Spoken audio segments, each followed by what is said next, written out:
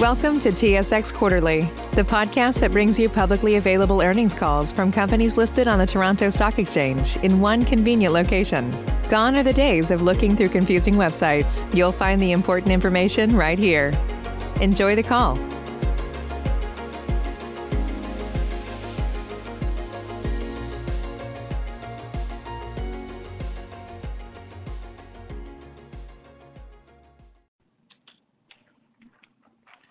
Good day, and thank you for standing by. Welcome to the Nutrien 2021 Q3 earnings conference call. At this time, all participants are in a listen-only mode. After the speaker's presentation, there will be a question-and-answer session. To ask a question during the session, you will need to press star 1 on your telephone. Please be advised that today's conference is being recorded. If you require any further assistance, please press star 0. I would now like to hand the conference over to your speaker today, Jeff Holzman. Please go ahead. Thank you, operator. Good morning and welcome to Nutrien's third quarter conference call. On the call today is Mayo Schmidt, President and CEO, Pedro Farrar, CFO, Ken Seitz, Executive Vice President of Potash, Rafe Sully, Executive Vice President of Nitrogen and Phosphate. For retail, we have Jeff Tarsi and David Elser. We also have Mark Thompson, Executive Vice President of Strategy and Sustainability, and Jason Newton, our Head of Market Research. As we conduct this conference call, various statements that we make about future expectations, plans, and prospects contain forward-looking information. Certain material assumptions were applied in making these conclusions and forecasts. Therefore, actual results could differ materially from those contained in our forward-looking information. Additional information about these factors and assumptions are contained in our current quarterly report to shareholders, as well as our most recent annual report, MD&A, and annual information form filed with Canadian and U.S. Securities Commissions. I'll now turn the call over to Mayo for opening comments before we take your questions. Good morning and welcome to Nutrien's third quarter earnings call. Our exceptional results this quarter highlight our team's strong execution, significant competitive advantages, and leverage the strengthening market fundamentals. 2021 has been a remarkable year for global agriculture, supported by strong demand and tight supply for most crops. Grain and oilseed prices are well above the historic average, and food security remains a top global priority. We expect crop input markets will remain tight as we move into 2022 due to the significant supply-related outages and constraints that occurred in 2021. What sets Nutrien apart in this environment are the competitive advantages of our integrated model, our top quartile assets, and the decisive actions that we have taken across each of our business units. In potash, we quickly ramped up production by 1 million tons to meet the needs of our customers. This represents a portion of our low-cost available production capacity and is optionality that no other potash producer has today. Our low-cost and strategically located nitrogen assets are generating higher margins as escalating feedstock costs and production curtailments impact producers in other regions. We continue to make investments to enhance our nitrogen position, including strategically expanding our capacity and completing projects that will support the achievement of our GHG emissions reduction targets and the commitments in our Feeding the Future plan. Our retail team effectively navigated a number of global supply chain challenges by utilizing the scale of our world-class network and strategic partnerships to supply our grower customers with the products and services they need when they needed it. These efforts have resulted in impressive market share gains and margin growth in 2021. Key to this performance is the dedication and focus of Nutrien employees around the world. I'm extremely proud of how our team has supported our customers in this dynamic market while remaining steadfast on our core values of safety and integrity. Now turning to our third quarter results. Adjusted EBITDA exceeded $1.6 billion in the quarter, an increase of nearly $1 billion compared to the same period last year. 9 months adjusted EBITDA increased by 61% to $4.7 billion, and we generated free cash flow of $2.8 billion over this period. Retail delivered a record third quarter driven by higher sales and increased margins, with significant earning growth achieved in each of the geographies in which we operate. Sales growth was supported by excellent agriculture fundamentals and market share gains across all major product categories. Due to our strategic inventory positioning and close connection with our customers via our 3,600 agronomists, we were able to capitalize on the strong demand for crop, nutritional, and fungicides in the quarter. Adjusted EBITDA margins increased by 1.5 percentage points, driven by strategic procurement in a rising price environment and stronger proprietary product results. Our adjusted average working capital to sales ratio remains at an all-time low of 12% due to strategic supplier management. We have grown our retail businesses outside the U.S. with adjusted EBITDA from these regions up $150 million in the first 9 months of 2021, accounting for over 30% of total retail EBITDA. We expect our proportion of retail earnings outside the U.S. will continue to grow over the next 5 years through both organic and inorganic growth initiatives, providing us with further diversity and stability in our earnings base through exposure to geographies that are critical to global agriculture production. Our recent transactions in Brazil are performing quite well, and we have a robust pipeline of targets and a strong team in place to execute our growth plans. The potash team delivered a record third quarter with adjusted EBITDA up 131% from last year. Potash supply is tight and prices have increased significantly in all key spot markets. We expect to surge to an annualized run rate of 17 million tons during the fourth quarter and are on pace for a record production and sales in 2021. Due to the flexibility provided by our low-cost 6-mine network, we were able to significantly increase production of granular grade potash in response to strong demand and higher prices for this premium product. Canpotex increased shipments through its Portland and Eastern Canadian port facilities in the third quarter to mitigate temporary restrictions on rail service to its port in BC.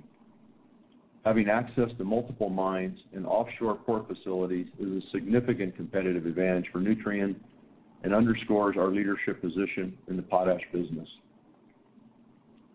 Nitrogen and phosphate generated nearly $700 million in combined adjusted EBITDA in the third quarter, supported by higher selling prices across all product lines. These results demonstrate the benefit of our lower cost nitrogen assets in market production facilities and extensive distribution network. Nitrogen sales volumes were up 5% in the quarter, despite our production being impacted by weather-related downtime and planned maintenance projects.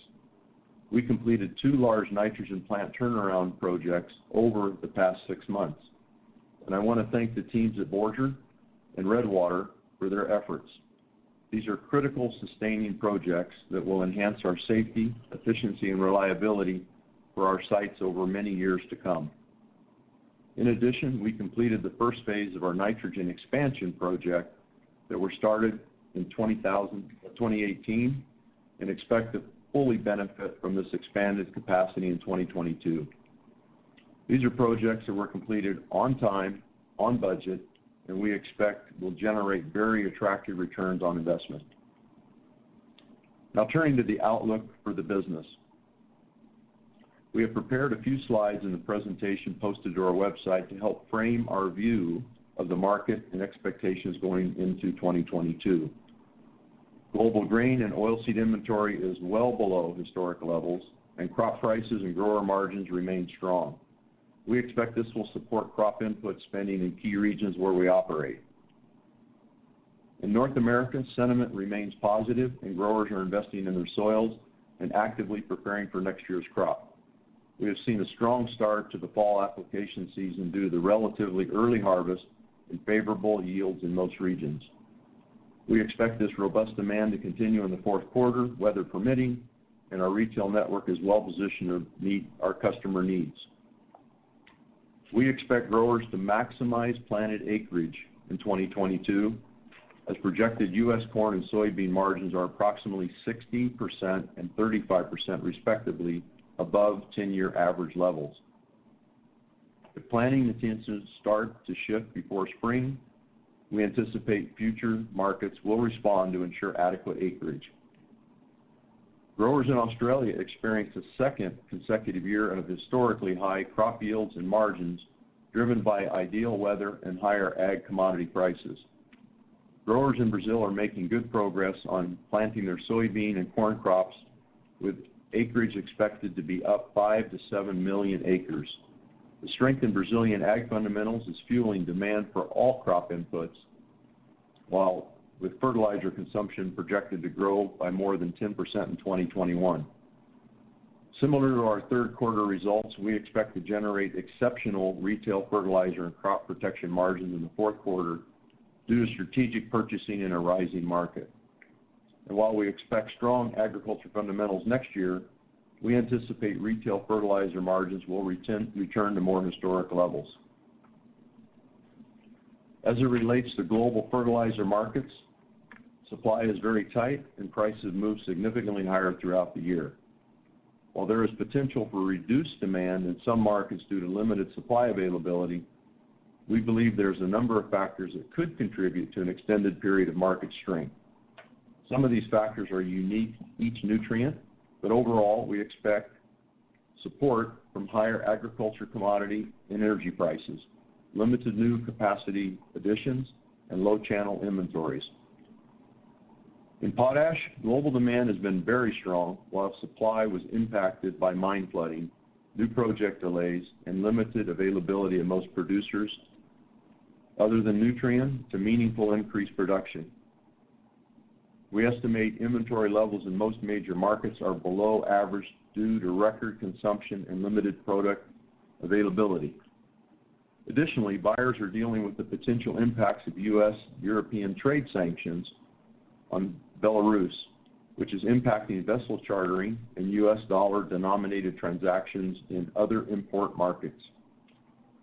Prices have moved up in all key spot markets, with Brazilian granular potash prices transacting above $750 per ton, and recent tenders in Southeast Asia awarded at $600 per ton.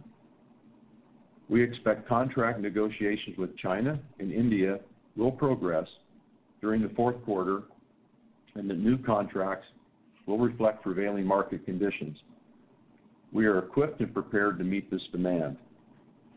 The nitrogen market has been impacted by the combination of soaring energy prices in Europe and Asia, plant outages, and Chinese government ordering fertilizer producers to halt exports until June of 2022.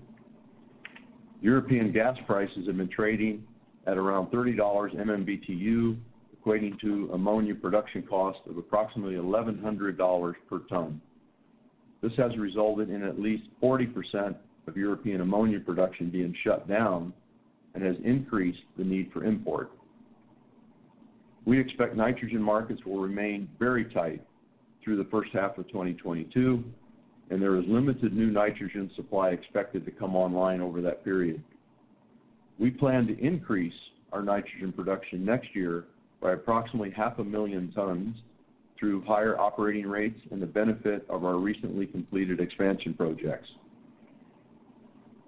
We are now fully committed on potash volumes for the remainder of the year, and the majority of our nitrogen and phosphate volumes are booked.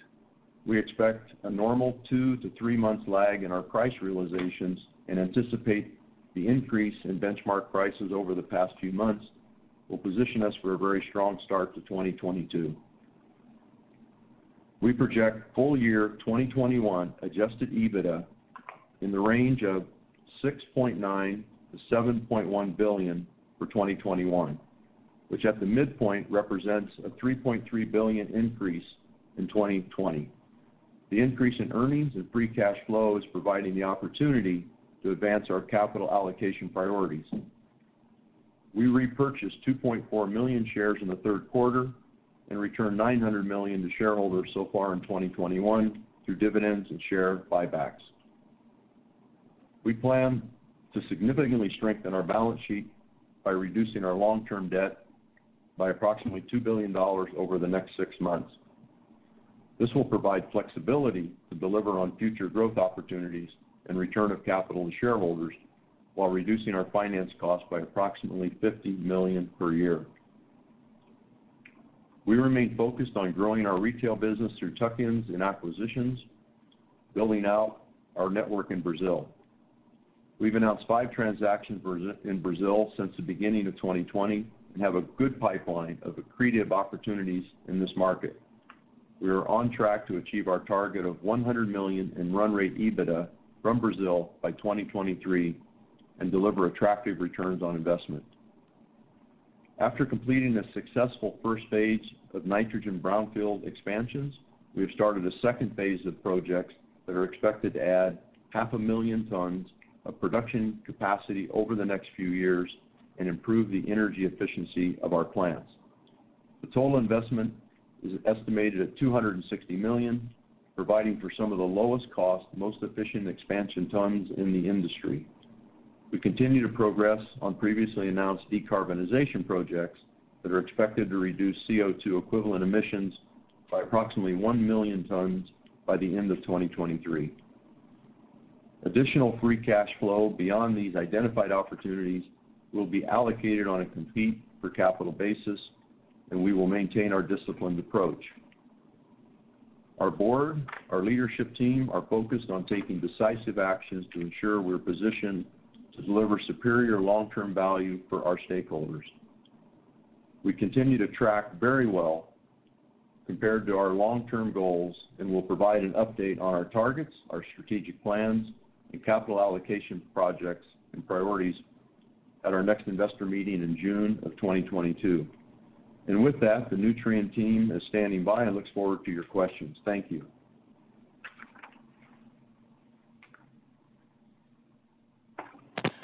At this time, if you would like to ask a question, please press star, then the number 1 on your telephone keypad.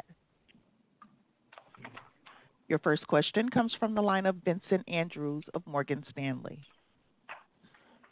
Thank you, and good morning, everyone. May, I was just wondering if you can talk about, you mentioned the 17 million ton run rate in potash in the fourth quarter, and maybe you can just talk about sort of what your expectations are for potash production in 2022, and in particular whether that run rate is sustainable or if that's just something that could be achieved quickly in a short period of time, but you can't just keep doing it all the way through next year. So if you want to add more capacity for next year, it's a little more of a complex decision. So maybe you could just help us understand how those dynamics take shape. Sure, no, be happy to address that. Very, very good question. One is our run rate at 17 million tons has been due to the very quick reaction that we had, and I think you'll remember when we understood there was a loss of production on that Friday night, our potash teams led by Ken Seitz was able to, over the period of the weekend, identify another 500,000 tons by labor and mechanical machinery, et cetera, to be able to address that, and then frankly in another 72 hours was able to continue that study and that analysis and undertaking, come up with another 500. And that's really what that is that standby production that we've been talking about for a number of years. We feel it is sustainable, only affected by turnarounds, necessary maintenance, and that we would do at our mines. But we think about the flexibility and the automation that we have in the 6 mines that we have, and that ability to address the demand. And what I'd like to do is just take a second and ask Ken to talk a little bit about his ability to not only sustain the 17 million tons, but also look toward other opportunities. Ken? Yeah, thanks, Mayo. Yeah, thanks, Vincent, for the question.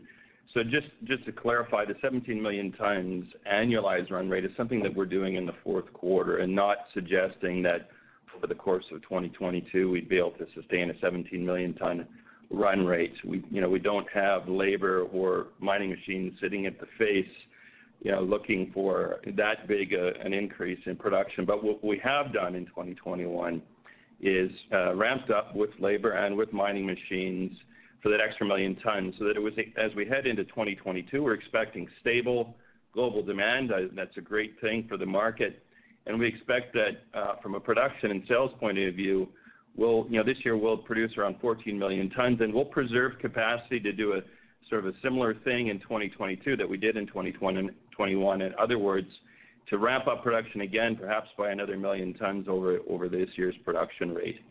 So we're preserving that capacity, strong global demand next year, but just to clarify, that 17 million ton run rate is for the fourth quarter only.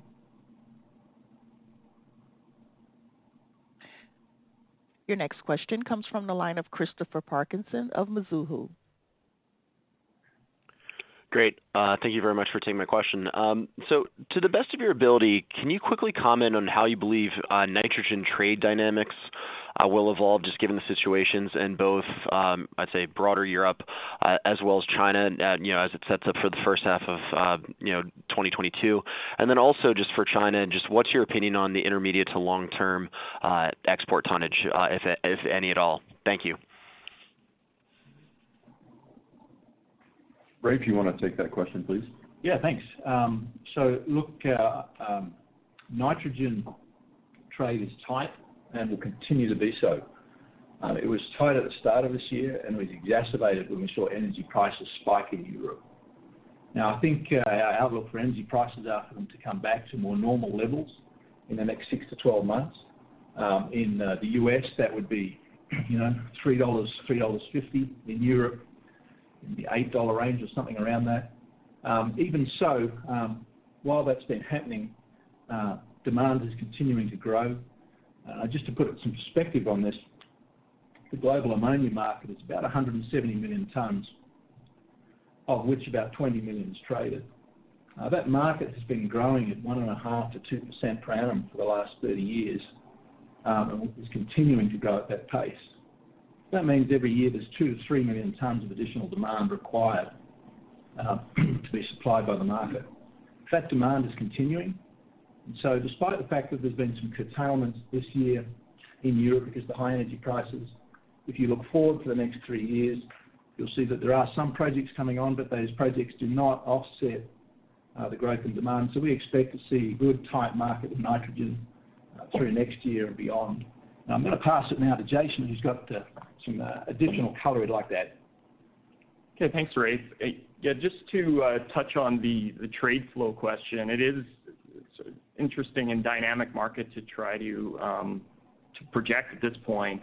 The situation in Europe with respect to the shutdowns that have taken place, that's obviously in the short term, it's been supportive for ammonia imports flowing into Europe. Longer term, you expect that ammonia production will need to come back on, will need to be bid into the market by higher prices. But in the meantime, we're losing nitrate production, and the result of that will be more positive urea imports into Europe. And that's why we've seen strength in global urea prices led by Egyptian prices. In terms of the Chinese exports, we see 2021 exports between 4.5 and 5.5 million tons. And we know that in the first half of this year, they exported about 1.7 million tons, and that will be down in 2022, just given the export restrictions.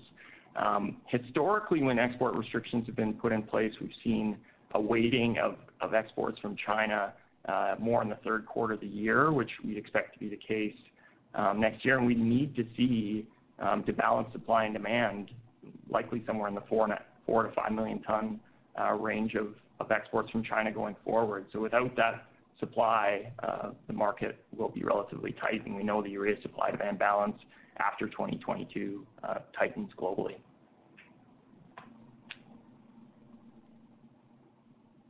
Your next question comes from the line of Joel Jackson of BMO Capital Markets. Hi, good morning, everyone. Let's come back to the potash production commentary you gave. So if I understand what you said, you produced about 14 million tons of potash this year, and you expect to maybe produce 15 million tons next year. That's 1 million tons more, obviously. And your Canpotex partner has suggested that demand for potash might grow next year about 1.5%. That's about 1 million tons. So if I understand what you're saying, if all this is true, are you implying that you would expect to get all the incremental demand next year in potash? We know Mosaic will have more, other competitors will have more. Or do you have a higher demand growth forecast than that 1.5%? Or is it something else I'm off base? Thanks. Yeah, it's Ken here, Joel. Thanks for the question. So, yeah, just to clarify, we're preserving that production capability. Again, we have stable global demand, we think, heading into 2022. We know that inventories really and all of the markets that we serve are quite low at the moment. And of course, we have these supply-related issues in the market. So it's just to say that we have this network of 6 low-cost mines, and we want to preserve the capability to do what we did in 2021 and potentially do that in 2022. And so, again, it's we're just formulating our plans now for 2022 as we're watching the China and India situation and inventories depleting there, a contract likely to come our way, if not later this year, early next, and formulating our plans. But again, it's just preserving that capability among our network of 6 low-cost mines.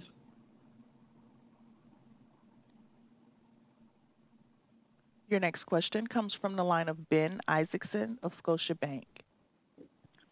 Thank you very much. Good morning. Perhaps a question for Ken and Jason, and I apologize, it's another potash question. We're hearing farmers moan and groan worldwide about high prices, which is nothing new.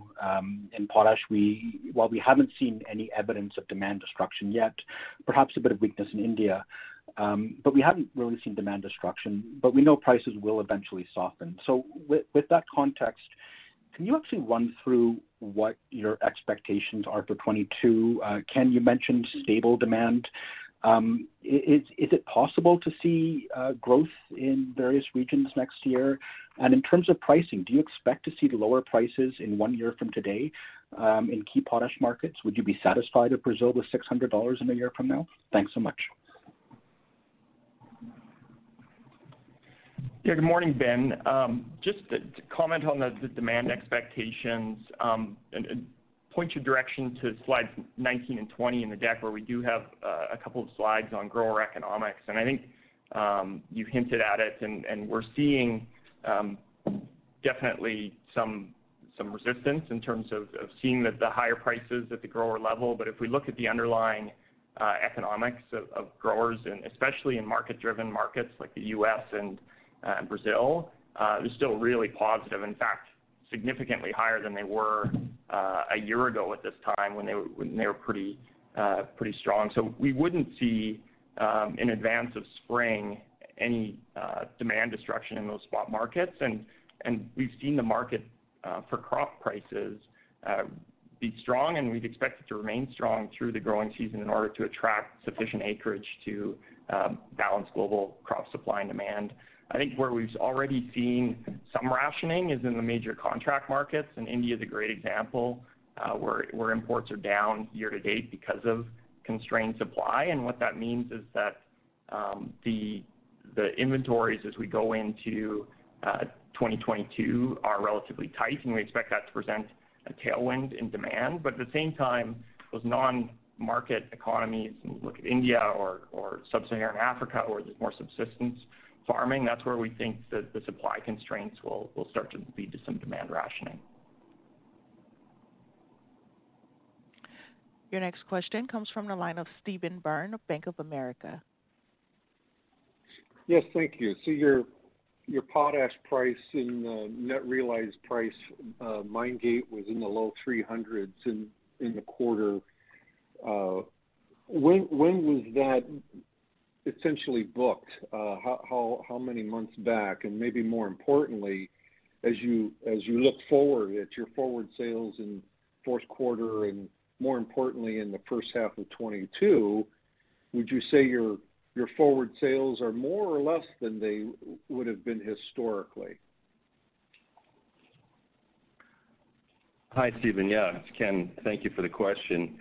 Yeah, with respect to the lag that you're seeing in realized prices versus posted benchmark prices, given the sort of rapid run-up in potash prices in really all of the major markets over the course of the last several months, and that lag is to be expected. And it could be that volumes are contracted 2 to 3 months prior to them being lifted from our mines, which is when we recognize revenue. So that lag is something that we experience all the time.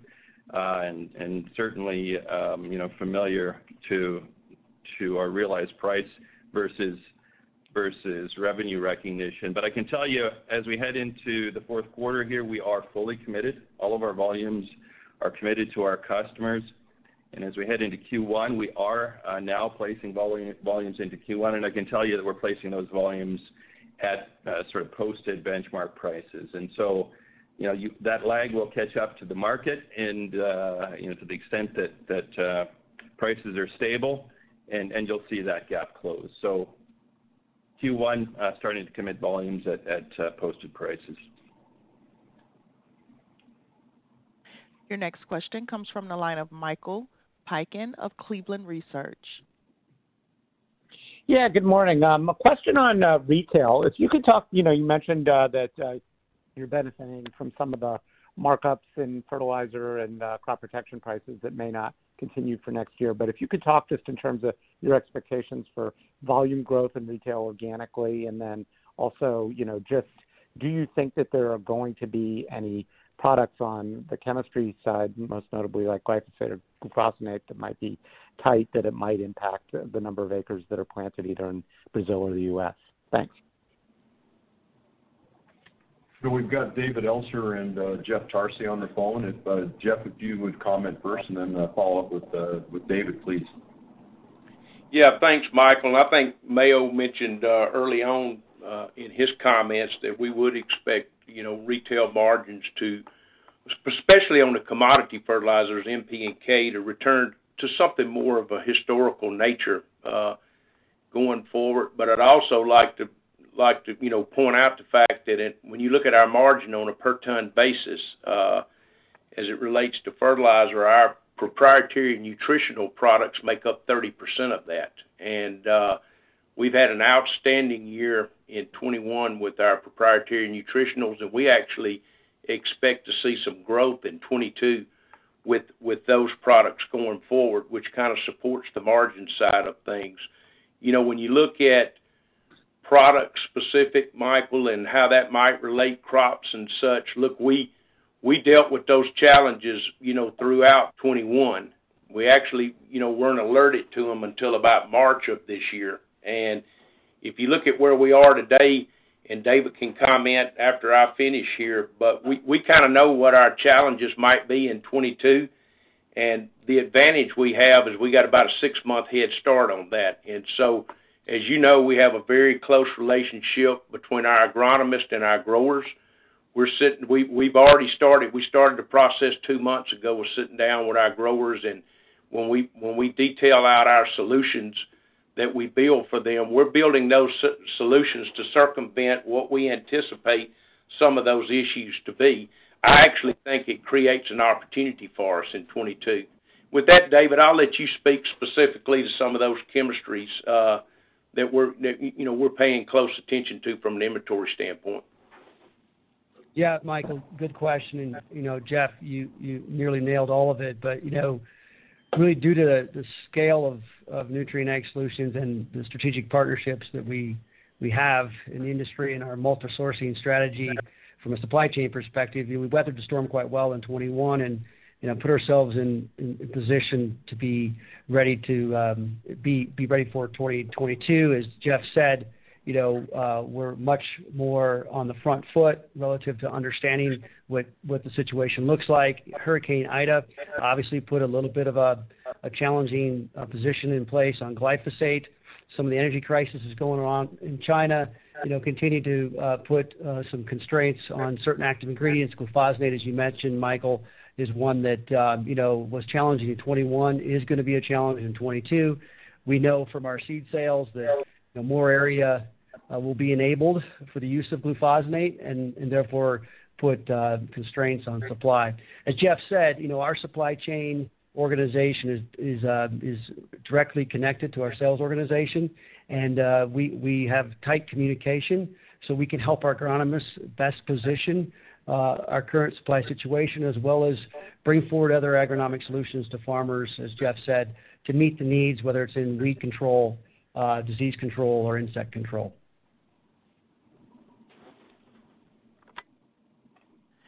Your next question comes from the line of Adam Samuelson of Goldman Sachs.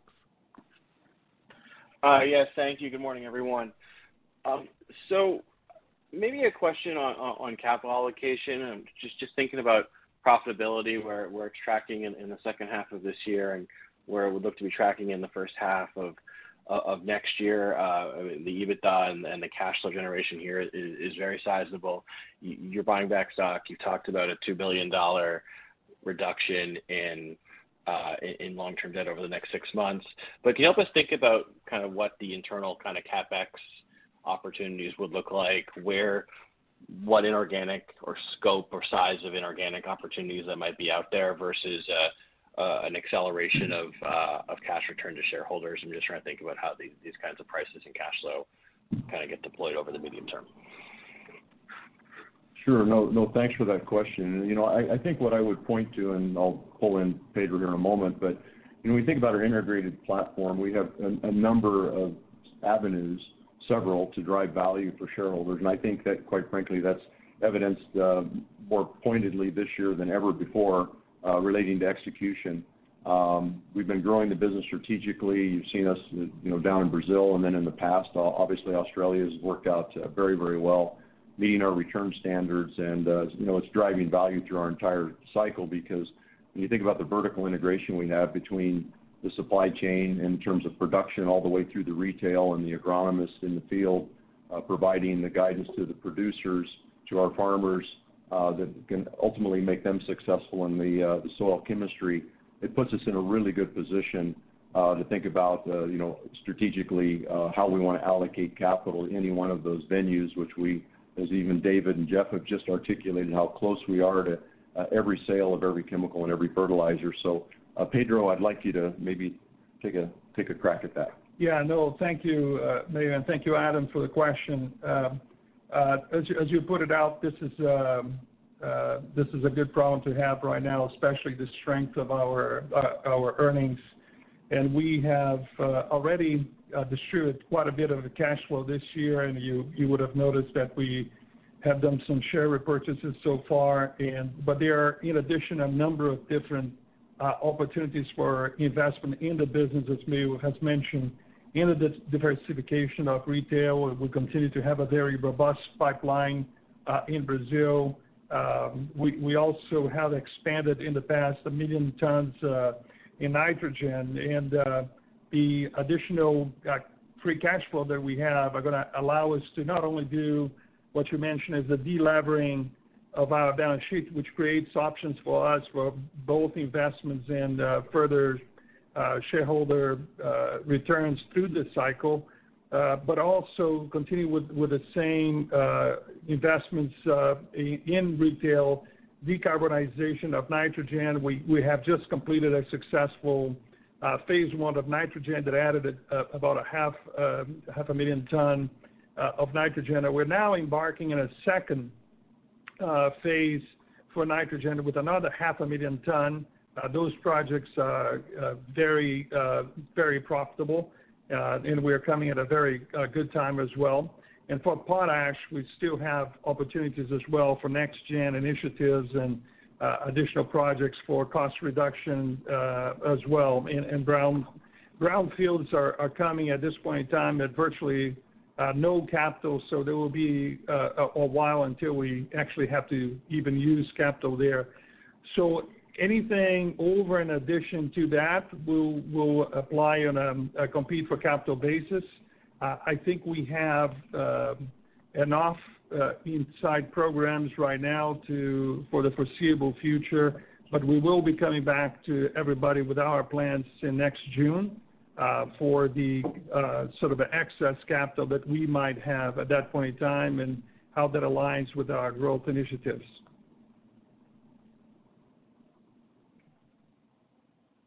Your next question comes from the line of Steve Hansen with Raymond James. Yes, good morning, everyone. Thanks for the time. Just curious how proprietary products play into the capital deployment strategy here. I'm thinking back to the 2019 acquisition of Actagro, for example, and wondering if you might also be targeting similar type deals, or perhaps even if there might be specific capabilities or product sets you might be looking to target in Brazil. Thanks. Hey, good morning, Steve. It's Mark. Thanks for the question. Yeah, so Steve, as you noted, The proprietary products business has been a very attractive platform for Nutrien and Nutrien Ag Solutions in particular. We spent many years, over the past decade in North America building out that model, building our Loveland Products business, which is our specialty chemistry and specialty nutrition lines. And then, as you noted, completed the acquisition of Actagro, which is performing very well a few years ago. And we've taken a similar approach to Brazil as well. So you've seen us acquire Agrichem several years ago to provide us with a platform in nutrition.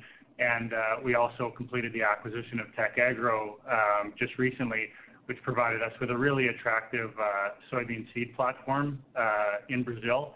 And that's a real differentiator for us when you think of how we've added value through core retail distribution in our business, but also bolting on specialty and products and services that really provide that full acre solution for growers.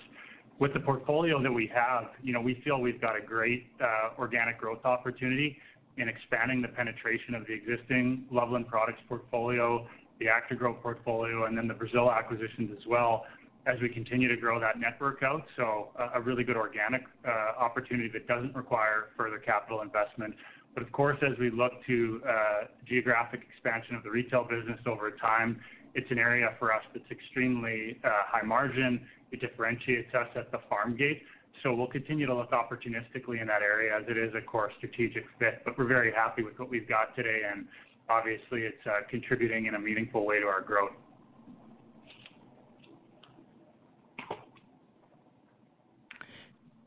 Your next question comes from the line of Jeff Zekauskas, J.P. Morgan. Thanks very much. There are high natural gas prices in Europe, Eastern Europe, and Russia. How much N capacity do you think is offline on a global basis? And in the phosphate area, what do you think China phosphate exports will be in 2022? Good morning, Jeff. If we look in Europe itself, the capacity of ammonia in Western and Central Europe is about 20 million tons. And we think there's about 40% offline.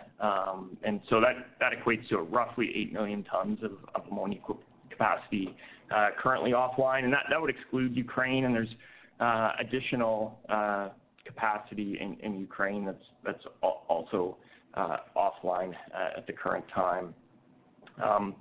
As we look toward 2022, in terms of phosphate exports from China, we expect China to be somewhere in about 9.5 million tons of exports this year, but they export about a little over 5 million tons in the first half of 2021. And given the constraints right now in terms of export restrictions, we wouldn't expect them to be at that level next year. And so it's a bit early to estimate where those will be in 2022, and still uncertain how those export restrictions will be applied.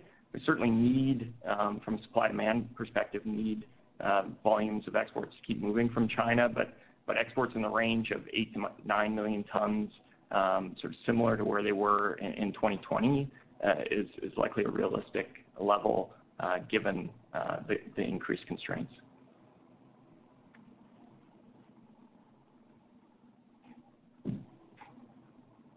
Your next question comes from the line of Jacob Bout, CIBC. Good morning. Wanted to go back to that discussion on retail organic growth. And I think same-store sales were up a little bit more than 5% year to date. How sustainable is this? And can you talk a bit about, what you've been seeing this year? I know you hinted at, supply chain certainly helped, but how should we be thinking about that from a normalized perspective? I'm going to maybe just first comment that we continue to see opportunity in this market. We've, I would say, out-achieved our expectation in terms of our ROIC on those. But what I'd like to do then is probably pass that along and have the next leader look at that, Jason, or to Mark.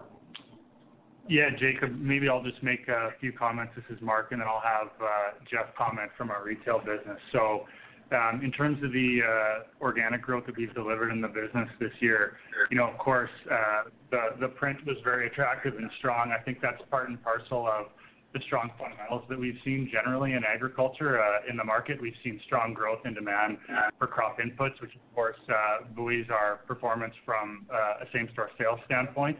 I think as Jeff and Mayo both alluded to in the prepared commentary and some of the earlier remarks, we've also seen share gains across input shelves and made up some attractive ground, continuing to build our leadership position in the market, expanding market share across several of the shelves. Jeff, maybe I'll pass it to you to provide a little bit more detail. Yeah, sure, Mark and Jason, thanks. And look, when I look at this business, and organic growth was a tremendous focus for us in both 2020 and 2021. It'll again be at the top of the radar in 2022. And if I look at this past year, I think we've mentioned we've had great success with our proprietary products. When I look a little bit deeper into it, we saw growth in all four shelves this past year with proprietary products. Our adjuvants, crop protection, plant nutrition, and seed treatments. Revenue increases of 14% and gross profit of 21% in that segment. If I look at it from a pure market share standpoint, as Mark just said, we feel like we grew our market share in all three of our primary shelves there: fertilizer, crop protection, and seed. And seed and fertilizer somewhere between 40 and 50 basis points. And look, seed has been a major focus for us from an organic growth standpoint. As a matter of fact, that's our largest opportunity going forward from an organic growth standpoint, is to grow our seed shelf. And we've got an initiative in place. It's a 5-year initiative. We got off to a great start this past year, and we expect to increase that even more in 2022. And that's one of the areas, Jacob, that there's not a supply concern. All indications in talking with all of our major suppliers is that the seed shelf is going to be in really good shape. We actually think we have an opportunity to trade up when it comes from a trait and variety standpoint in 2022, just because of some of the issues that we've seen this past year around disease and corn rootworm pressure and things like that. We're also in an excellent position with both our Dyna-Gro and proven varieties as well as it relates to availability for 2022, and we had just tremendous results in what we're seeing coming off right now. So I feel really good about the organic growth opportunities that we still have in the U.S., even stronger in Canada in that market. And obviously Rob and what he's doing in the Australian market and increasing our proprietary business there as well with it. So we feel real good from an organic growth standpoint. I think you'll continue to see that increase over time.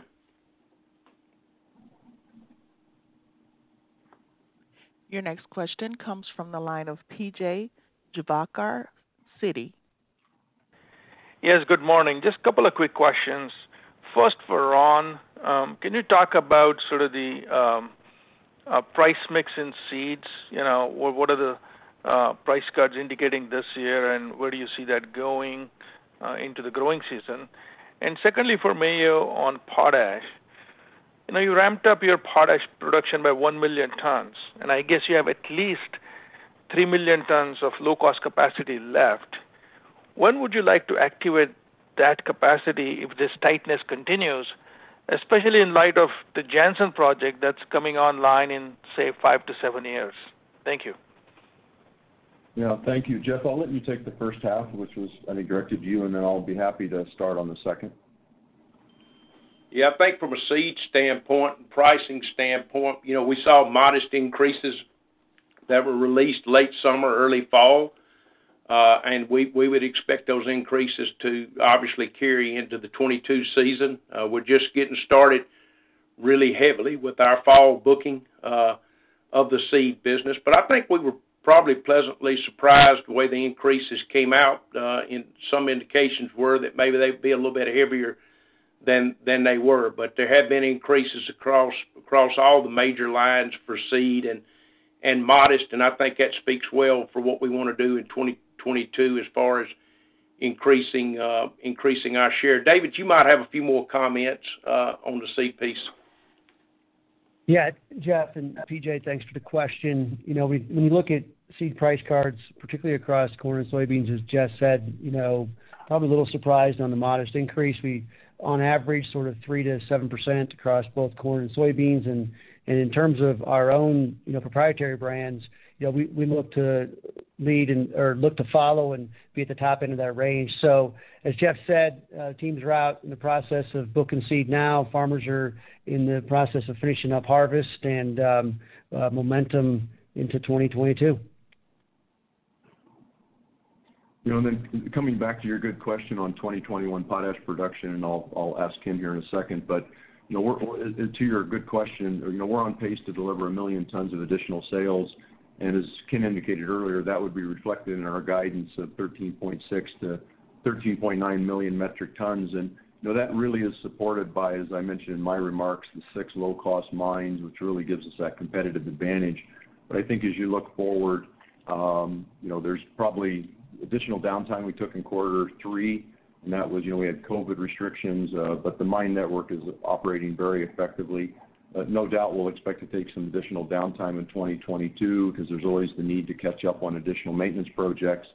And then when you think about the Jansen project, and we've commented on that at least a number of times in the past, is if you look at the next 9 years and a growth of 2 to 3% in potash demand, so that takes us between 20 to 24 million tons of extra demand in the marketplace.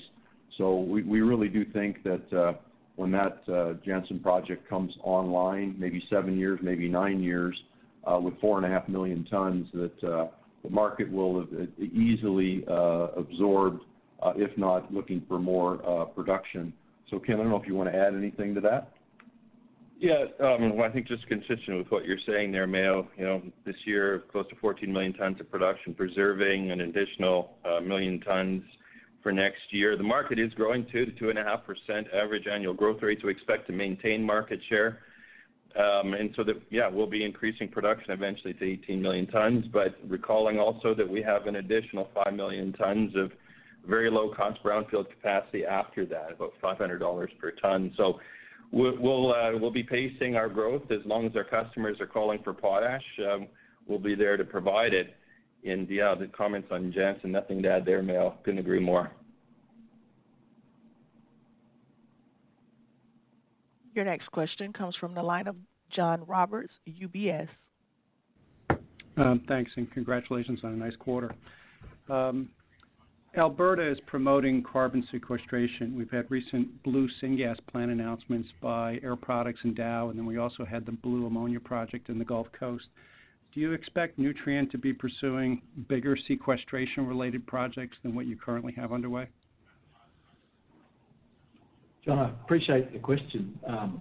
I guess, to start, we would think that low-carbon ammonia will be an important part of global efforts to decarbonise. And, if you think about agriculture or energy alternatives, whether that's the marine transportation or power generation, or even as a hydrogen carrier, low-carbon ammonia certainly fits into that puzzle. There are different technologies available out there, from electrolysis through to the carbon sequestration that you talked about. And so, we're in an interesting position here. We've got some competitive advantages, particularly if you look at a couple of the sites we have. So let me start with Geismar in Louisiana. We already do CO2 sequestration there. So we have an existing pipeline to the site. We have existing relationships with the company to do the sequestration for us. We've got deep water access. So, if anybody is able to build low-carbon ammonia to be part of that global decarbonisation, we certainly have an advantaged position. So we're looking hard at that. Obviously, there are some technical discussions to be had around which technology to choose, coupled with the sequestration. And then there's the commercial discussions to be had as well. We already have about 1 million tonnes of low carbon production out there. So in that regard, we're ahead of our competitors. We also have the Alberta site, around Edmonton locations at Redwater and Port Saskatchewan and at Carson. So we're certainly in a position there to be able to tie into trunk lines in those areas as well. So I think the answer is, we're certainly looking at this. I think we've got an advanced position. And when we're ready to talk about some definitive projects, we'll be back out to the market.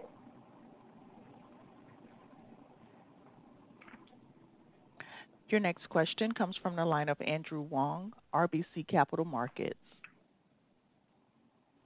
Hi, thanks for taking my question. Just wanted to go back a little bit on potash quickly, and wanted to ask about potash inventories.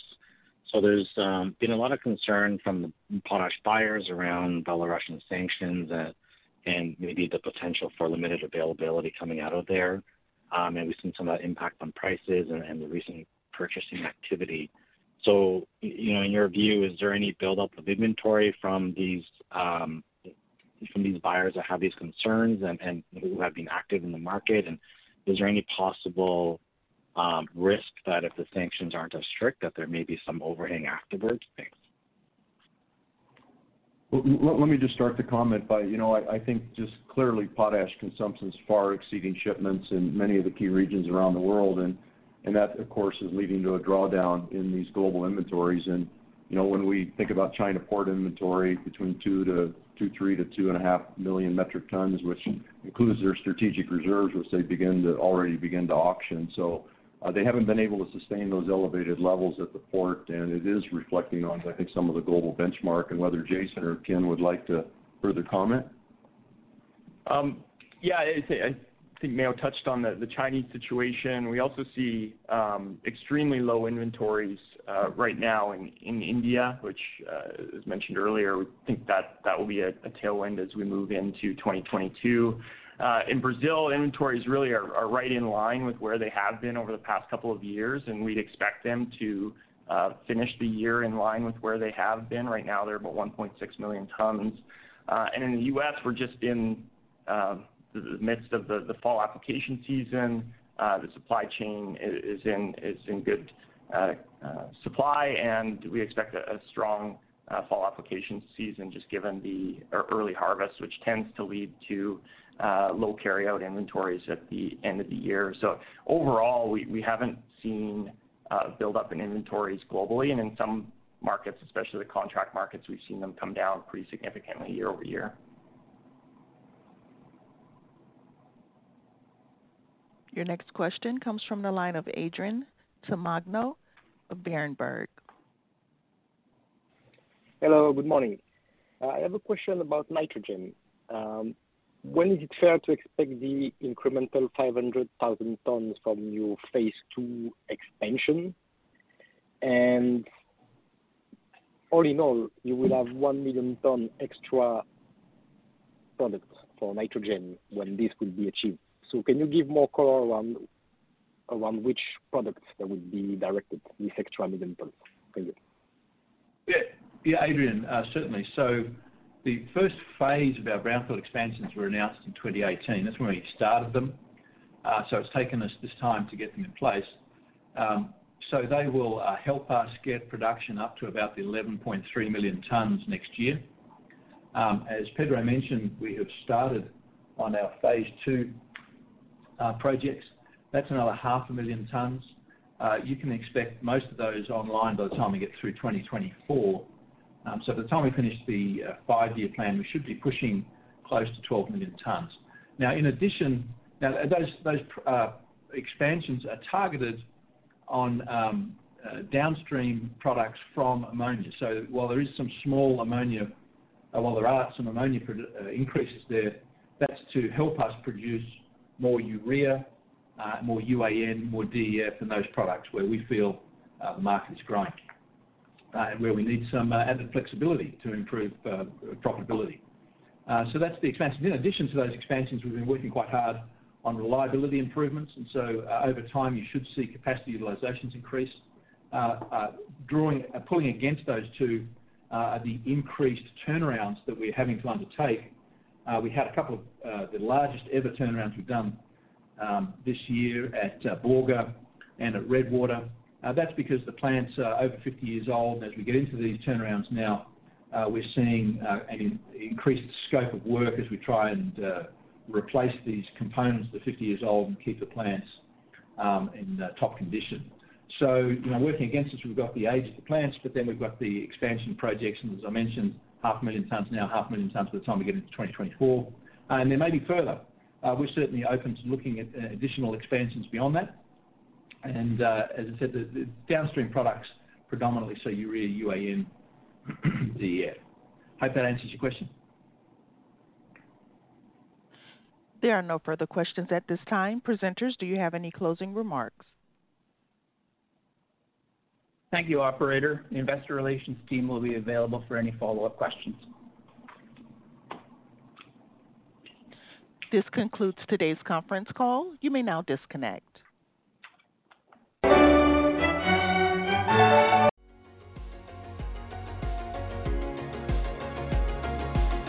Thank you for listening to TSX Quarterly. If you enjoyed the cast, remember to leave a good rating. And remember, for any additional inquiries, please consult the company's investor relations section on their website. See you next time.